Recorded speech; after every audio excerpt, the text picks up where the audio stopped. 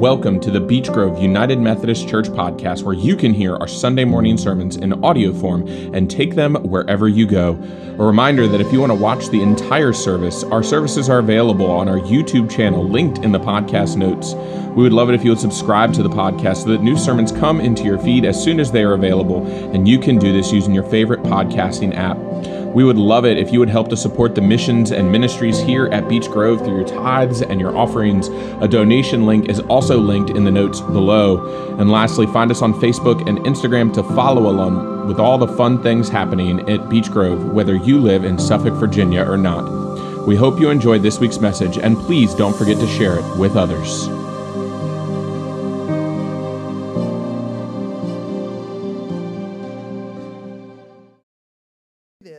You have been called, because Christ also suffered for you, leaving you an example, so you should follow in his steps.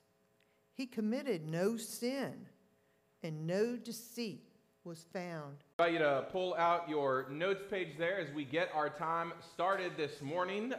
Welcome back to having notes there as we go along through this sermon. I also invite you to take a pen or a pencil out if you so desire, if you want to add your own thoughts. There is space somewhere on there, or in the pews there might be some cards if you want some extra notes. If you are joining us online, the sermon notes are there in the description of this video, and I invite you to pull those up if you are able to as we work our way through this sermon today. But before we hear God's word for us, let us have a prayer. Let us pray with one another and for one another. Holy and gracious God, may the words of my mouth and the meditations of each one of our hearts be holy and pleasing to you. That, Lord, through your word for us this day, we would continue to learn and grow in this living hope that is embodied in our Savior, your Son, Jesus Christ. For it's in his name that we pray. Amen. You know, as I reflect on the gospel that we dove into on Easter Sunday and the way in which we talk about Jesus' ministry, I think to myself, one of the greatest testaments to Jesus' ministry, yes, is the life that he lived, yes, is the example that he offered to us, but even more so, I think, are the disciples. And I'm not just talking about the 12, right? Because there are millions upon millions of disciples of Christ as we think about the world and how it exists for us today, right? The greatest testament to Christ's ministry on earth are the people who follow him. I'm talking about every disciple, every saint that the church has ever had that has given their life in the ministry to faith. You know, it's one thing in our society, especially these days, to claim we are a Christian. Right? And I think the fact that many of us claim we are Christian often does not do justice to the fact when we see other people who are unwilling to claim the word Christian. Not because they don't think that it's important to believe in Christ, but more so because it is important for us, and it is an entirely other thing for us to live as though Christ has truly changed our life. And so when we talk about the life of a Christian, the life of the Christian faith, we look and we see the way that we live into this living hope that we heard from 1 Peter in the first week. Well, we heard it from Reverend John the first week of this series, but it was right there in 1 Peter verse 3. And the reason that the writer here in 1 Peter talks about a living hope is not because he is trying to relay that Christ is still alive in a physical manner. Right? He's not saying Jesus is still alive physically. He is a human being here on earth. No, the writer in 1 Peter is trying to convey a living hope as the Spirit of Christ continuing to be alive in us. Christ is alive through each and every one of us, ministering and witnessing to our faith each and every day. We are the living hope of Christ. The way we live and serve in this world is what portrays that nature that Christ died for in the first place. And it's not lost on us that as we live this life as beacons of God, the God we believe in, that we would be seen as believers for how we live and interact with the world.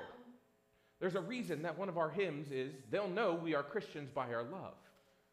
We find oftentimes in our hymnary the very theology that we believe in. But you see, this ideology, this understanding becomes so much more complicated when we dive into our passage today. Because such an ideology of living into love often does not create space or an understanding, a true understanding of pain and suffering. How we understand, how we perceive suffering to begin with. Right, and we can see this in the way that we as human beings react to suffering in our world. Not just in our own personal lives, but even the way that we act when other people are suffering. Right, we as Christians often sit here and we want to proclaim that the world's suffering is complaining or is mitigated by some other circumstances. But we often don't sit and listen and hear what that suffering is like. And so when we talk about a living hope, when we look here at where Peter is directing us, we begin to see a deeper nature of suffering, not as it exists in the world. Because I wish I could say we won't suffer. It's one of my great, regrets of being a pastor. I thought in becoming a pastor, I could end all suffering in the world. I thought as soon as the bishop laid hands on me, world peace would exist. Boy, was I wrong. I missed that by a few million miles. But in our understanding of suffering, in our approach, in what suffering looks like both in our individual lives, in the lives of those in our community, and in the lives of those across creation. Because when we suffer, one of the things we try to do is we try and compare our suffering against other people. And friends, that is a futile effort. Because a dead bird in my yard, which is maybe destroying something in my yard, is very much not the type of suffering that we look towards in this world. Now, here's the other side of that. Is we should never think our suffering to be so trivial that it does not require healing and reconciliation. But it does require us to understand our own suffering in context of our faith. Because what ends up happening is when we begin to understand the base of suffering, that is pain, right? When we suffer, we are, in lack of a better phrase, we are in pain for some reason. It may be futile and unhealthy to compare suffering, but what suffering does for us when we address it in the fullness of our faith is it creates an understanding of empathy within ourselves. And it bases itself on our understanding of God. How we see and how we understand God, especially here in this passage from 1 Peter. Because, friends, empathy is part of a living hope that we hold on to as disciples, right? My pain throughout my life does not make me an expert on pain. The suffering that I've endured in my life does not make me an expert on suffering. I wish it did, because again, I just want to solve all of the pain and suffering in the world. I want to make it go away, right? I wish it did. But you know what my suffering has taught me? It has taught me that when I'm hurting, one of the things that I need is not just a God, not just a Savior, but a person to listen to my pain. A God and a Savior and maybe another person participating in my healing. And in that, I learn what it means to be an empathetic person in the presence of suffering. It doesn't make me an expert in other people's suffering, because there's no way on God's green earth that I could ever understand systemic suffering. There is no way on God's green earth that I can have any understanding of suffering that any one of you are experiencing. Yes, I've lost loved ones. Yes, I've had pain and hurt in my life, but I don't experience my suffering the same way that you do. But you know what my suffering has taught me? Is that because I had someone who sat and listen to me complain, and yes, complain, in my anger, and in my hurt, and in my pain, it teaches me that I'm called to do the same. And friends, that's what we hear right here in 1 Peter. That's what we hear, because at the heart of this verse, at the heart of what we read in these closing verses, is a matter of faith, a matter of understanding the nature of suffering within humanity. And it is connected to our nature of suffering and what it means for us to be in community together, because we remember that, yes, while I have my personal belief in God, I have my personal experience of God, the way that I live out my faith is within the context of community. And so when we read passages like this, we want to say and use this as sort of this justification for suffering in the world, right? We want to say, like, this passage tells us we suffer because it builds faith. It makes us more faithful Christians to suffer. And I think to myself, that's great, but why do we have to suffer to begin with? Right, we also learn here that God does not cause suffering. We learn that multiple times in the Bible. God does not cause our suffering. Our suffering comes from living in a broken world, a world that has distorted God's image, a world that fails to live into the vision that God has set before it, a world that fails to live up to the kingdom that God has planned for it. And that's what leads to suffering, friends. That's what leads to suffering. And so if suffering is going to exist, because naturally the world is broken, unfortunately, then what is the role that we play? What is the role that we play, and how do we live into and embody that living hope? And yes, we name that suffering builds our relationship with God. Why? Because in our suffering, who do we turn to? Louder, like the people online need to hear us. Who do we turn to? God.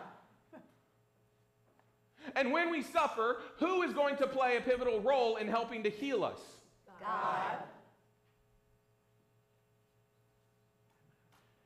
Peter writes, "For you were going astray like sheep, but now you have returned to the shepherd and the guardian of your souls." I love that phrase, guardian of the souls. I talked about the shepherd with the kids because I wasn't really sure 100% how to do guardians. That felt a little off, not because they don't have guardians and parents, but because of the way that guardians is understood in this passage. You see, the word that's used for guardians here is episkopon. Does that sound familiar to anybody? Do we have one of those in our church somewhere? Yeah, we have episcopal leaders. But see, there's a reason. There's a reason. And there's an intention when disciples are using these words, because episkopon, the basic understanding of it is overseer. Now, does that make sense for what our bishop does in our church? Bishop Sue, I'm sorry if you're watching this.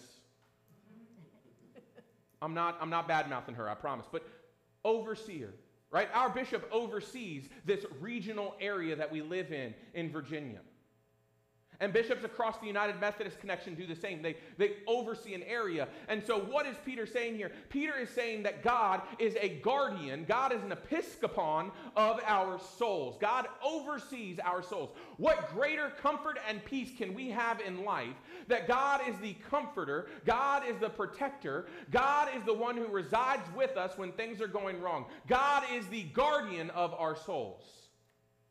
Right? We know that in our suffering that we are led astray. Our hurt and pain, they affect our understanding of everything, especially our understanding of who God is. And yet, when we turn and reorient ourselves to God, we are brought into greater relationship because we know that God is there.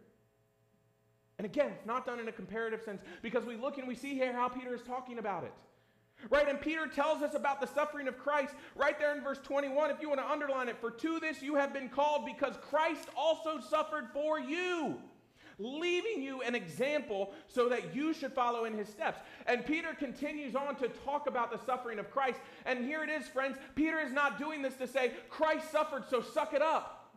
He's not doing that. Peter's saying, look at what Christ went through. Look at where Christ went, and look at what Christ did. Christ suffered, and God was there, and God was present in it. And in the resurrection, we gain and understand this living hope. And as he goes along to unpack this, Peter begins to help us to understand suffering. Not the nature of suffering, but an understanding of how we can heal in suffering. right? We are called to understand suffering in the narrative of our own life and faith. How do I respond to suffering in my life? And it's very individualized right now, right? I'm trying to understand, how has God helped me through my suffering? What has God done for me in this moment? Because that is the lesson that we learn to understand suffering. And then it feeds into our communal understanding of suffering so that we can then be the presence of God, the Spirit of God for other people. Because Christ suffered, because Christ knows what suffering is like, true human suffering. Right? We can look throughout the Hebrew Scriptures, throughout the Old Testament, we can see times where God weeps, where God is upset, where God suffers, and apparently for humans there was a disconnect. But we can look here and we can see Christ, and we know that the pain that Christ went through and that Christ suffered in a way that we can understand. And so because Christ suffered, because Christ knows suffering, he sits with us in our pain. And we are afforded the space to process our suffering, to find healing. And as we process these experiences with God and others around us, we move into this space. We move beyond it, or even learning what it means to live with this nature in our lives. There's suffering that is difficult to hear. There's suffering that functionally changes who we are. And yet God is there as a presence, helping us, encouraging us, guardianing us, not gardening, guardianing us, as we contemplate what it looks like, as we begin to heal. The lessons that we learn become a living testament then for Christ. Right, as we consider our relationship with one another, we consider the role that God plays for us as a listening ear, as a point of comfort. And for humans, this becomes what we're bad at. Because not only do we not like suffering, not only do we not often have a plan to solve it, but we want healing almost immediately. We want our problems to kind of just go away. And there's a lot to that. There's a lot to that. A lot of hurt and pain is really difficult to deal with. But Peter looks at the suffering of Christ as the connection to the divine. And when we look at that, and when we understand it, and when we see it in the context of our lives, suffering could be something that could pull us away from our faith. And I've seen it happen to people. I've seen it happen to numerous friends. That some sort of tragic event, some sort of traumatic event happens, and it destroys their faith. And rather than turn to God to try to find healing, to try to find peace, they forsake their faith. And we begin to see the way in which our faith becomes a grounding point for us when things are going wrong. Unfortunately, it's not going to solve all of our problems. It's not going to take care of it overnight, and that's the difficult thing that we as humans have trouble with. But I promise you that your faith will build resilience, and that's probably a terrible word to use in this scenario, but I can't think of another one. Because the faith that surrounds you, your faith in God through this community, your faith in God through your friends and through your family, those are going to be the things that help to heal you. And the living hope is that it's meant for more than just beyond you. Because we return to this idea that not only is Peter trying to get us to understand this nature of healing through suffering individually, but he's also trying to get us to think about it as a communal faith as well. We all have, I'm guessing, because we've had lives, that there is a lot of suffering that has taken place in this room. Am I right? Some of that has been healed. Not all of it. I'm not going to be so bold as to say all of our suffering is healed. Some of that has been healed. Some of that has been processed through. Whether you had spiritual help from a pastor, from another friend in this community, that has taught you something about what that living hope is. And my job as a pastor is to take that individual faith and try and feed it for a communal understanding of the gospel. And so what I say is that in our learning, in our understanding, we learn that nature of empathy, and it allows us to listen and understand and hear, truly hear, without trying to fix the suffering of others. And we do that to try and continue this work of kingdom building. You know, we live in a society that functions under systemic injustices. You know, probably like, oh, he's going off on it again. But here's the question. Knowing your suffering and everything that you've gone through, have you ever sat down with a black person and listened to their story? Have you ever sat down with someone who has been incarcerated wrongly and listened to their pain? Have you ever sat down with someone who has been the victim of sexual abuse and listened to their story? Have you ever sat down with the disenfranchised of our society and listened to their story? Friends, I'm always here for you. Know that. I'm here for you. If you're having a bad day, if you're having a bad week, if you are in the midst of pain and suffering, I am here. And I say that because we are called to do the same for others. And this is, it's a two-part sermon because we focus on both the individual and the communal. The empathy that we learn from God, the nature in which God sits and listens to us in our pain, is the same empathy that we offer to others in the name of God. Right? God does that for you. The people of God have done that for you. Your pastor, your congregation, your friends, your family, they have done that for you. We don't try and fix it because Lord knows I don't have the solutions for any of these problems. Again, wish I did. Apparently I need the bishop to lay hands on me a few more times and give me more of that God strength. But we can ask questions. What does your pain look like? And what does your healing look like? And friends, healing is going to be uncomfortable. It's going to be uncomfortable, but it's where God leads us to.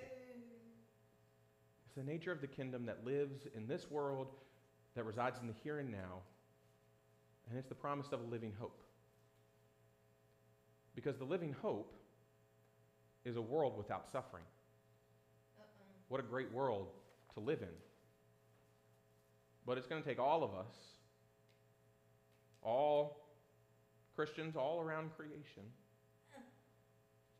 to work with God and to work with other people. I remind us that the living Christ is not a human being, or at least one human being, like Christ was when he was on the earth. The living Christ is each and every one of us. It's the Spirit that resides in each and every one of us, and so we are called to extend that living hope to others. The psalm that goes with this week's lectionary passage is one that most everybody here probably knows. Probably one of the most well-known psalms, well-known verses in Scripture. It's Psalm 23.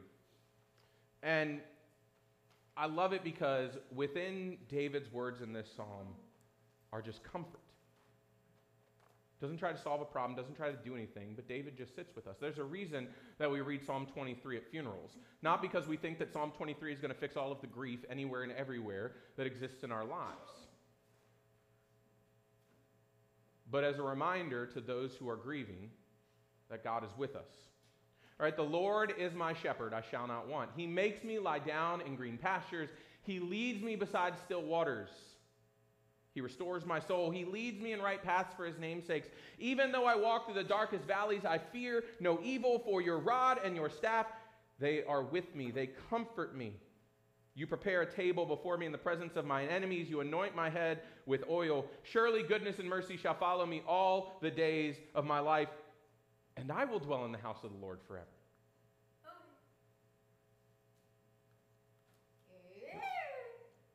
Hear that again, because I'm sure now you're all saying it in your heads. I hear a God who sits there with me. who is with me in my darkest times, who is with me in my brightest times, who is comforting me, and who is guiding me. And yet I can't help but think that there are people in this world who have not gotten that. Who not only just, they get it from God, but they don't get it from the church. They don't get it from their neighbors. They don't get the extended comfort that God offers to them. Even though I walk through the darkest valleys, you are with me. These are words of comfort amid affliction, not a problem solving, but they are words that rest at the heart of the eternal presence of God. If only we could all have the eternal presence of comfort of Psalm 23, of God and of Christ. Amen.